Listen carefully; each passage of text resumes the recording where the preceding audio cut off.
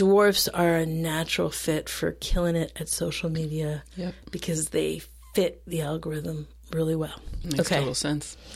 Next up, what are the dwarves' natural allies? So this is the natural ally thing. This is the it's not challenging because there's so much overlap. These are natural. And last week we talked about elves and hobbits being peanut butter and chocolate. What's a dwarf peanut butter and chocolate? Fairies, number one. It's got to be fairies. There's so much overlap there, so much complementary stuff. I mean, the social media is a great example of that. They really, a dwarf and a fairy could live together and just maximize that social media algorithm. So if you're a dwarf and fairy listening and you'd like an online business, social media is really your zone. Yes, totally. The level of activity going on in that household is a lot. I have mentioned this comedian I like named Chris D'Elia, who's a dwarf before, and he is married to a fairy, and he has a fairy mother as well. And he's somebody who is, it's family first and it's his close pack of friends, and he doesn't give it up for many people, meaning he's one to just give everybody shit, except his lovely wife. He'll tease her right, because a dwarf loves a rant, a dwarf loves a principle. So if you are not in line with the principle, you get a rant. Absolutely. So he's not giving it up, meaning he's ready for a rant if you step out of line. Yeah, exactly. If you're not following those principles, he's not for you. And part of his comedy is actually. It's the reverse of honoring principles and having a rant about somebody not following principles, which is kind of rule breaky. And that's actually what he really loves about his fairy wife, is that she's really innovative and rule breaky. Right, because fairies love to smash a taboo. They don't give a rip about it. Wherever that taboo is, they're going to go for it and push to the other side. It's like an inborn fairy movement is to gravitate towards the taboo to push through. So that's going to be a delight. I get it. I can see it. Exactly. And their house, Chris doesn't give you much information about his private life, except with this family, and especially with his wife. He has his longest video on YouTube that's a personal video, other than a comedian's video for his podcast, is him following his wife around with all the decoration she put in the house. Fairy decoration for Christmas, for his kid's birthday, for Halloween, you name it. These are long, drawn-out videos of him just delighting in her stuff. So it's like her taking photos of their animals, big 8 by, or I don't know, 11 by 14 photos of the dogs that she put little Christmas hats on and elf hats on, and she put flying elves in the corner of the room above the Christmas tree. And he just thinks it's so quirky and cool. He also loves that it's his home and he's the provider for all of this stuff.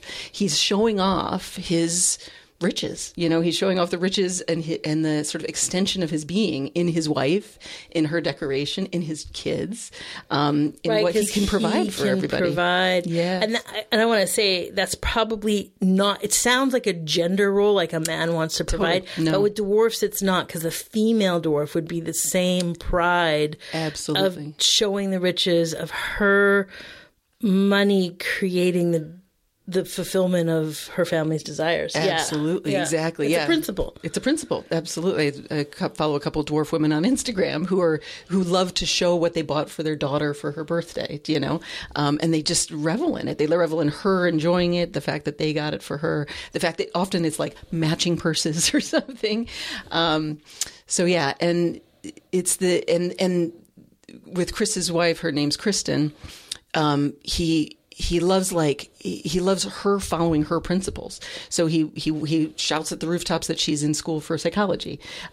He loves her, he puts her on the podcast. He doesn't put anybody on his podcast, but he'll put her on there because he wants to hear how she thought through the decorations, these kinds of things. So there's respect and a reverence for fairies that Chris doesn't give to anybody else. Maybe his brother, who's a gnome. Fairies probably don't get it many other places because people don't get fairies. People don't get fairies because they're breaking taboos. They're so out of the box. They're really innovative. Yep. Their way of doing things is they move really quick, which comes off as chaotic and sporadic. So people miss the intelligence and the beauty and the aliveness of that fairy system, Yes. but not a dwarf. A dwarf is just in the dwarf's shoes. Yep. Everything that fairy is doing is just like playful, amazing, Yes. so interesting, so clever. Yes. Because a dwarf's not caring that they rock the boat. No, because they don't get rocked. The dwarf doesn't get rocked by that stuff. They're standing in their principles. They're, Chris is very established in his life. He has his pathways. He eats the same breakfast every day. He watches the same shows at night. And then within that, this fairy is just bringing all this color. My stepfather Cecil used to call my mother, who was a fairy, like this butterfly, this beautiful butterfly that just moves through his life so wonderfully and brings all this sparkle and color, and gets him, just there's this aliveness that kind of his day-to-day principled life.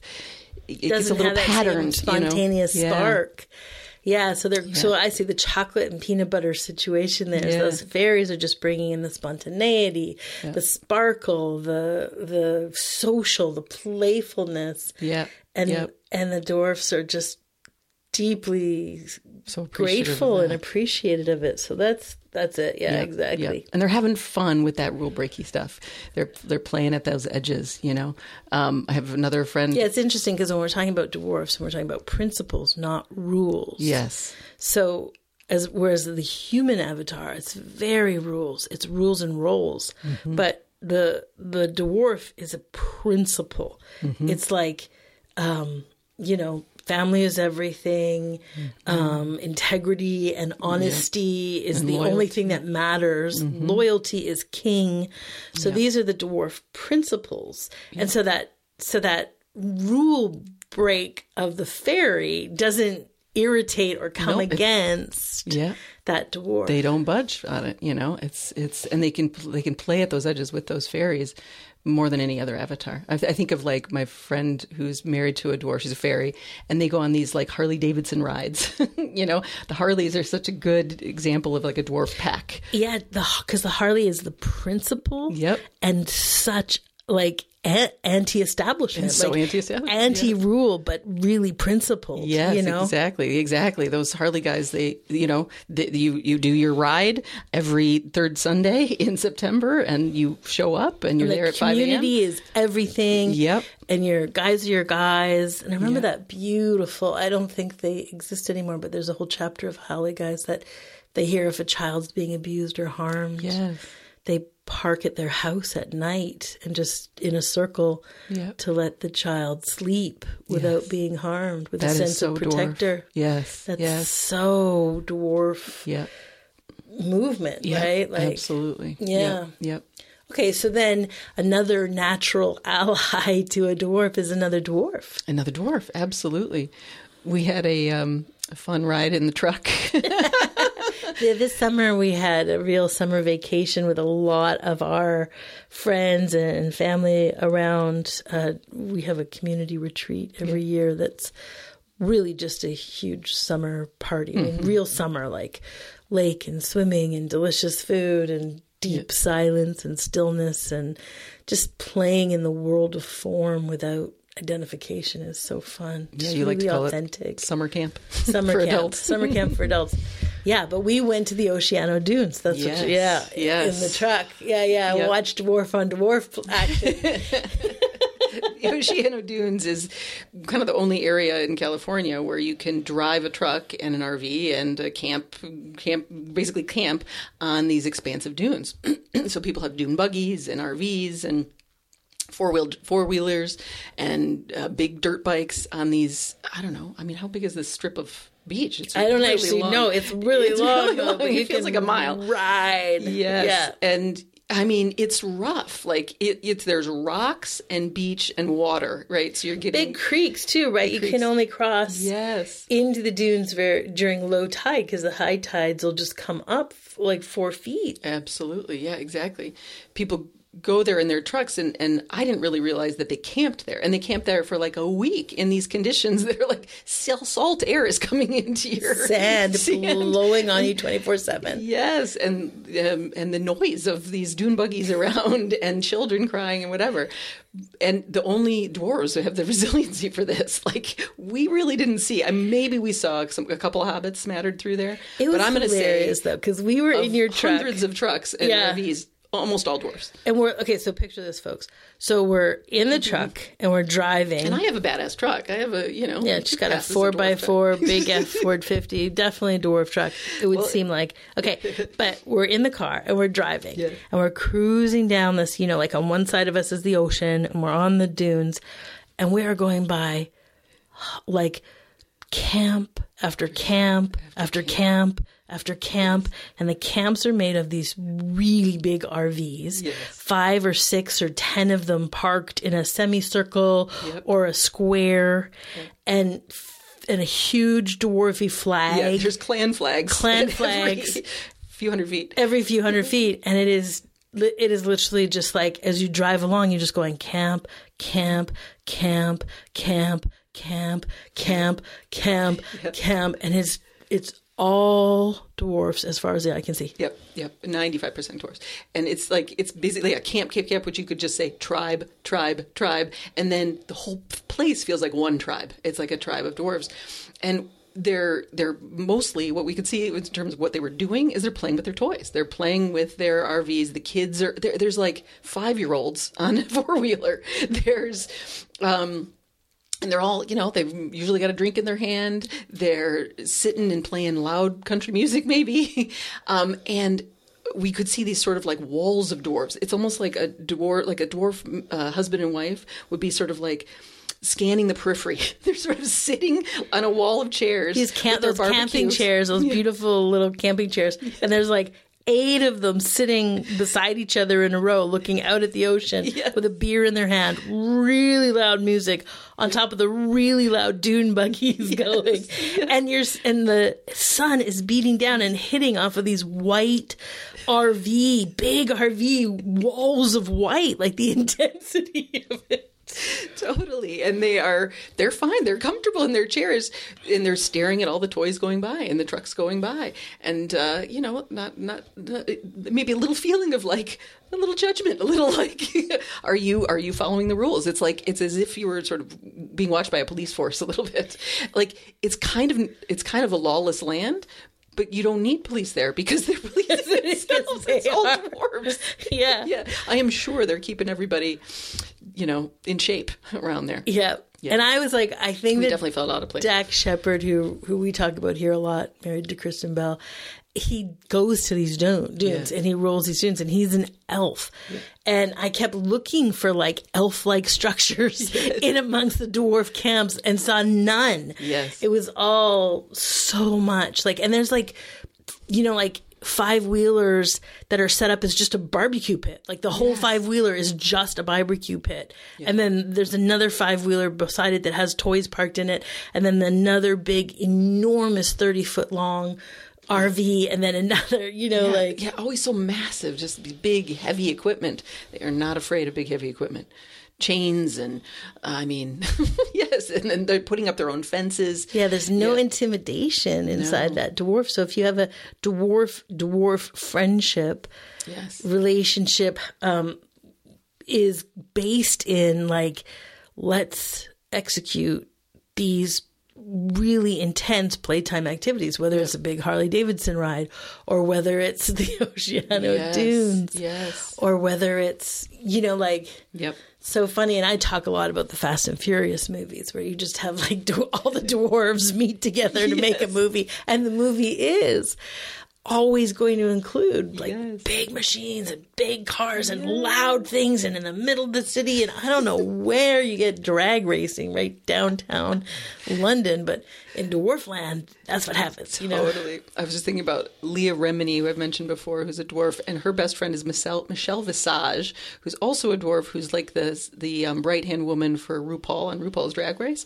Big dwarf. Again, dwarf and fairy, right? RuPaul's the fairy, Michelle's the dwarf. Michelle's always coming in there with the principals. Did you guys, stay up all night doing the sewing? Did you sew that yourself? It looks a little off, There's a ragged edge on your gown. Exactly. But Leah and Michelle do these pack things together in these big, so if it's not like big, trucks and toys, they go for a day, they go get their nails done, they go get a facial, they might go get some Botox, and they're going to go together. I've seen literally an Instagram of this, go get like a pap smear together. Oh my God. And then post about it to say, P.S. all you ladies should do this too. And bring your friend. And it's really interesting because those two gals are as Botoxed to the, like they almost put Madonna to shame. Yeah. The amount of Botox that they're completely remade from Botox. Yeah, yeah. And that is that dwarfy way, right? Yeah. The intensity of like, I like this, keep doing it, Keep doing it. And it's like no intimidation by how much maintenance, right? Like in the nails every week and skin and facials and hair done every week and, or every day. I mean, they're getting up. These gals do their makeup every day, no matter what. Okay, so who is our third natural, organic, so much overlap ally to dwarf? Got to be the gnomes. Got to be the gnomes. Dwarf gnome combos. Yeah, there's a lot of them. I have a couple in my family. My stepfather Cecil, after my mom passed, found a dwarf partner instead of Marilyn. Sweet Marilyn. And they do everything together. They have so much in common. They love a long hike. They love to watch, they both love Star Trek. They both love to watch, hours of Star Trek or Star Wars. They love a good meal that's like those, like Cecil loves his steak and potatoes and Marilyn loves like her veggie lasagna, and they have their recipes that they rotate through in a week. They're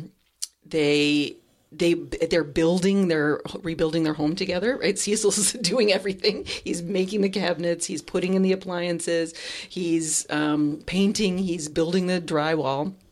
And Marilyn's picking out all the decor. She's taking her time and, it's a little slower. She's taking her time, like making sure that paint color is just right and the light fixture is just right. It reminds me of like what we were talking about last week where you get two executors. So the gnome is a real executor. Yep. They want to be hands in. They want to touch it. They want to go for all the details. And then you have a dwarf who is also a real executor. Absolutely. In the heavy lifting sense of things. Yep. And so you end up with one executor who's going to do heavy, big foundational execution, and then one executor who's coming in with fine, tuned, very specific detail throughout. Like that is a really beautiful combination, and just a relationship because you're looking at the same thing through the same filter almost of how do we execute this. Yeah, but like you said, the dwarf will do that foundational stuff, and then the gnome comes in with all that refinement. It is like that chocolate and peanut butter, right? There's just this foundation that highlights and that really showcases the refined taste, Yeah, you often really tell me lovely stories about your cousin Becky. Yes. And her husband Phil, who are that same thing. Dwarf gnome. Dwarf gnome, exactly. See, Becky as the gnome has a lot more of the kind of 360 view for the family. Like, here's what the weekend could look like. And then Phil is picking up the canoes and putting them in the water and making sure the kids have their helmets for the bike ride and packing the lunch. But Becky has envisioned the lunch and has made the special sauce or made sure to pick it up that, goes on the salad that is really, really, really tasty that the dwarf might not have slowed down enough those to find. Subtle sensations and taste. Exactly. The only conflict that dwarves and gnomes have is lighting. Lighting is really a real challenge. There's dwarves opposites. want huge, bright shop lights for everything. Yes. And a gnome likes that sensual mood lighting, right? They want to have, they like a more like basement lighting. Becky and Phil are constantly going back and forth on that lighting. You know what? Our next series will be the avatars where there's a natural challenge. Like the other avatars that we didn't mention, like dwarves and humans or dwarves and elves. Yes. And we'll talk about how you pollinate or how you navigate those challenges. Totally. Like where you have to move the relationship in order to make it harmonious. Yes, exactly. So we'll pick that up after this series, but that's right, lighting. That's really their only major challenge. When you're talking about dwarves and gnomes, also the great, famous combination of Paul Hollywood and Prue Leith from the Great British Baking Show. And I don't know about you guys, if it is like, we're mad about that show. We love it. Yeah. And we've watched all the episodes numbers of times. Yes. It's phenomenal. It's so good. It's so good. It's so uplifted and so low, as we like to talk about, low pain body. There's not a lot of drama. There's no drama. No, there's a lot of trying to uplift each other, love each other. But then it's really well curated and well produced. And so there's a lot of things we love about it. But at the real fulcrum edge of that is that dwarf, Paul Hollywood, with extreme principles around baking. Yes. And Paul has been there the whole run of the show. There's been very resilient. Yes, very resilient, very principled. He's like, I'm in this place and this is my family. This is what I'm going to do. There's a lot they do. It is a huge, because it's not just the British Bake Off show. Those of you listening, there's like the Great British with comedians, and then there's the Raising for Cancer, and then there's the ones with kids or whatever. So they're constantly, and each episode, I think it takes it's a long film day and exhausting, and absolutely. So they shoot a lot of material for those shows, and it's in the summer in a tent, and can be so quite these humid. two are right there in the heart of it, showing up for that resilience, because a gnome is also so resilient, exactly. Not quite as resilient as a dwarf, but with a dwarf kind of blocking the wind for them. Yes, exactly. They can come in from behind. Yes. And they're the judges, so to speak, although it's not very judgmental. Paul a little more so. And but they also set up the challenges, and they support and give tips along the way for these amateur bakers. And at the end of each challenge, there's this sort of meeting where Paul and Prue come and they taste whatever they've made, and they give their opinion. And there's a famous thing with Paul Hollywood called the Paul Hollywood handshake, right? Where if you get this handshake, it's like the bakers feel like they died and went to heaven. That's all they really wanted. They would even give up winning if they could just get a Paul Hollywood handshake. And really, exactly, that handshake represents the principles. Yes. You mastered the principles of baking this. Yes. You hit this principle, this principle, this principle, so you get the handshake. It isn't even always for the best taste. No, it's exactly. It's like you executed it so well, and you hit all those foundations. Yeah, I saw the flakiness in the crust. Yes. I saw that it wasn't too dark. I saw that it was, blah, blah, blah, because there could be another one that Prue is like, this is so tasty. Can I get a recipe? But they don't get a Paul handshake. They didn't make the principles right. No, but Prue and Paul go so well together, because Prue comes in with that deep appreciation and the sensual thing. She'll actually sit and savor the food. Paul, not so much. He takes the bread that they made. He's ripping it apart. He's looking at the structure. He's seeing if it fits those principles. Whereas she is taking a sip of a drink with it. She's putting some in her pocket. She's just enjoying it so much. Really gets the depth of it. Yeah, and if someone brings a really innovative flavor, or does some real depth of something, or does a really innovative, non-traditional way to get a really great result, Prue's all in. Yes. So if it was just Paul, just the dwarf, it would be too angular, too sharp, and it'd actually be easy to hack. Yep. Because you just get the principles down. But by bringing Prue in, you add so much depth to the breadth. Absolutely. And that depth comes in of surprise us, or bring in this, or she'll do older recipes from the 20s and the 30s, and have people be introduced to flavors and spices they didn't really know before. Paul, not so much. He's got his frameworks that he kind of repeats, and do they hit the mark? They're not as much of a creative enterprise there. It's sweet too, because if I think of those two combo too, I can think of the way I might appreciate or admire Paul, which is that he's so resilient. He's so incredibly, he's prolific with his cookbooks and his shows. And there's a way that you can just really respect his loyalty, his integrity, his, those things, right? That he radiates it. But then, wow, am I such a huge fan of Prue, and the amount of different foods and different, like she's run her own business quite young in catering and grew it very big at a young age and very quickly with bringing in new caterers, and then really interested in helping advance young female chefs to have great careers. Right. And then she's been down in the trenches in like big, massive hotels in China and like Shanghai and stuff, being the head chef, and just the heat and the doing it. And then somewhere else, like she's just got such a depth of experience. Yeah. And I recently saw her and her husband went on an American road trip, tasting American foods and just like what they loved and what they didn't, and I'm always down for her opinion, like you are with those gnomes, right? Like you really want it. Exactly. They have so much experience because they put their hands and their whole senses into something. Yeah. Yeah. So really they've rich. And they've researched it with their bodies, with their full being. Yeah. Yes, exactly. There's so much there. Okay. So those are the natural allies. And I think we've got just elves left, and then we'll move into like the natural challenges. Yes. But while we're talking about that, I just recently did an interview with Simply Awake Angelo DeLuo, that he's a gnome, and you can really see when you're with him the depth, and his interest. Yeah. And it was actually really kind of sweet because I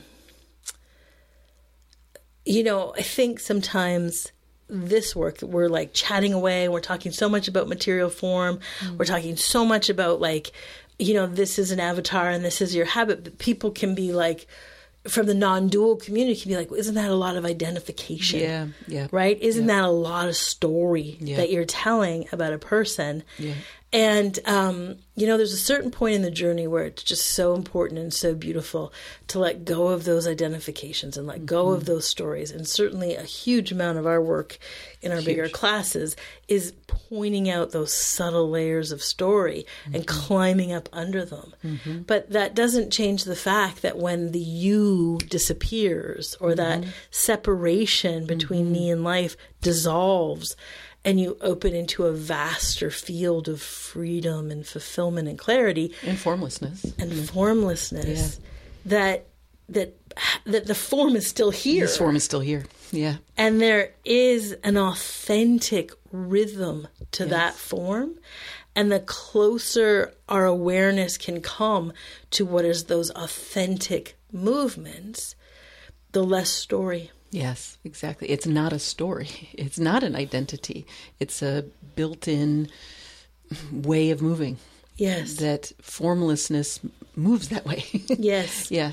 And there is a point of integration that is required. Yep. And there was a real sweet movement, I think, in this recent interview between Angelo and I, because Angelo's in a very still space, and you see that beautiful emptiness in his being and his simple beingness, right? And I'm, of course, I've been awake a very, very long time, and I've been, lots of people would say, like, extraordinarily aware of vast states of consciousness, but I'm very integrated. And it's actually rare to find someone who's so integrated as we are. Yeah.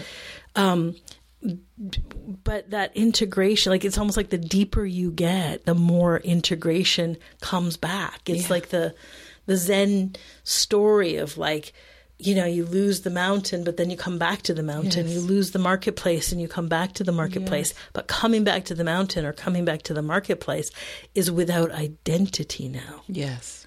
It is without story. So it's like, whether it's Ramana Maharshi or whether it's Gangaji or whether it's Adyashanti, there's still a body and a personality. It didn't go anywhere. Yeah. And so this kind of understanding the authentic rhythms. Yeah. And in this, it's like, what are those natural inborn alliances and where are those overlaps? And we can go into what are those natural challenges, which are so beautiful. And how do you navigate the natural challenges? And all of this is actually to help you find the storyless place. Yeah. Yeah. The effortless place. Which actually... you find more fulfillment, more riches there for your form, for your being, without a story. Yeah, because there's more space for the source, the vast field that is breathing your lungs, that is, right here, right now, the saliva in your mouth, the hair growing in your, all over your body, right? That's coming from a field of energy, not from a you. But it still comes from that field of energy, even when you exit stage left. Yeah. And understanding that from this place of deeper awareness, one can move so effortlessly that you get the resource of this bigger field, not the simple resource of your mind. Whether your mind is like, I am this person or this human, or your mind says, this is what awakening is. Yeah. Right? Or this is what identity is, right? It's like to get free of all of that. Yes. All of those subtle layers. And so it's really, whether you are interested in awakeness or not, the more authentic your system moves, the more resource it begins to move with. And that is not resource you created. That's the resource that is here. Yeah. And that creates this intelligence, clarity, fulfillment, aliveness. And it begins to help you integrate. There's a lot of us on the journey that are, and a lot of our community that is very, very awake. And there's a point of which you actually have to get in the car and pick up the kids. And that's from day one. And so how does the awakeness itself get in the car and pick up the kids? This, like being able to integrate like this, you need that integrated place. And so I think it's also worth mentioning that we're chatting away. We laugh. It's so much focus on this material form from this invitation for you to find authenticity internally. And that there's a point of integration. And Meg and I can mirror for you what a very integrated awake being is. We're not this bliss ninny, just sort of popped out. Eye blinkers. And we're also we're also not like, there's all these beautiful teachers. And Angelo is a really beautiful teacher with a great book and great awakening movements, because awakening is really valuable there.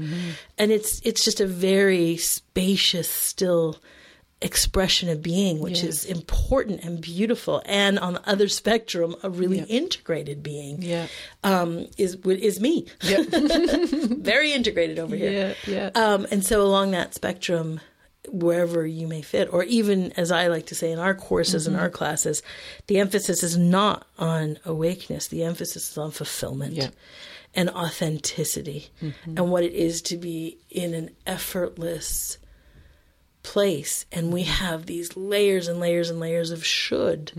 And then when you're looking at the dwarf system, you could point to it and say, you have so much should, and it's like, well, if you have that avatar, land in your shoulds, just own those principles and watch that effortlessness come in and watch that identity blow off and watch that exhale and breathe of ease and more fulfillment fall in. So, and if you are a dwarf, it actually doesn't feel like a should in your shoes, because it's so delicious to have the shape of those principles. That's authentic, it's just from another point of view. So, it's you have to discover for yourself what's story, what's been put on you, versus the authentic shape. What's authentically here? Yeah. If it's none of your business what's authentically here. And that can be so fun to explore. Totally. I mean, it's so fun. So fun. Oh, there's nothing funner. So fun. And it's so available for everybody. There's you don't need to be spiritual or whatever. It's part of why our summer retreat series is so fun. Yes. You end up with this big group of people, mostly, many very awake, but it's irrelevant. Just a lot of vast, deep resource of source and stillness, playing, just going to the freaking dunes, and swimming in the lake and having a great barbecue, following what their being finds delicious authentically. Yeah, exactly. What's better than that? Yeah. Right. Enough said. See you next time. Thank you for listening. We obviously love hearing what you think. Your feedback helps us make a better show for you to listen to. So feel free to comment, and you can do it at Facebook, which is the Humans Decoded podcast with Kieran Joyce and Megan Rokel. And if you're not on social, you can always email any questions to us at outreach@kierantrace.com. And thanks for listening. We love you. Thanks, everybody. Love you.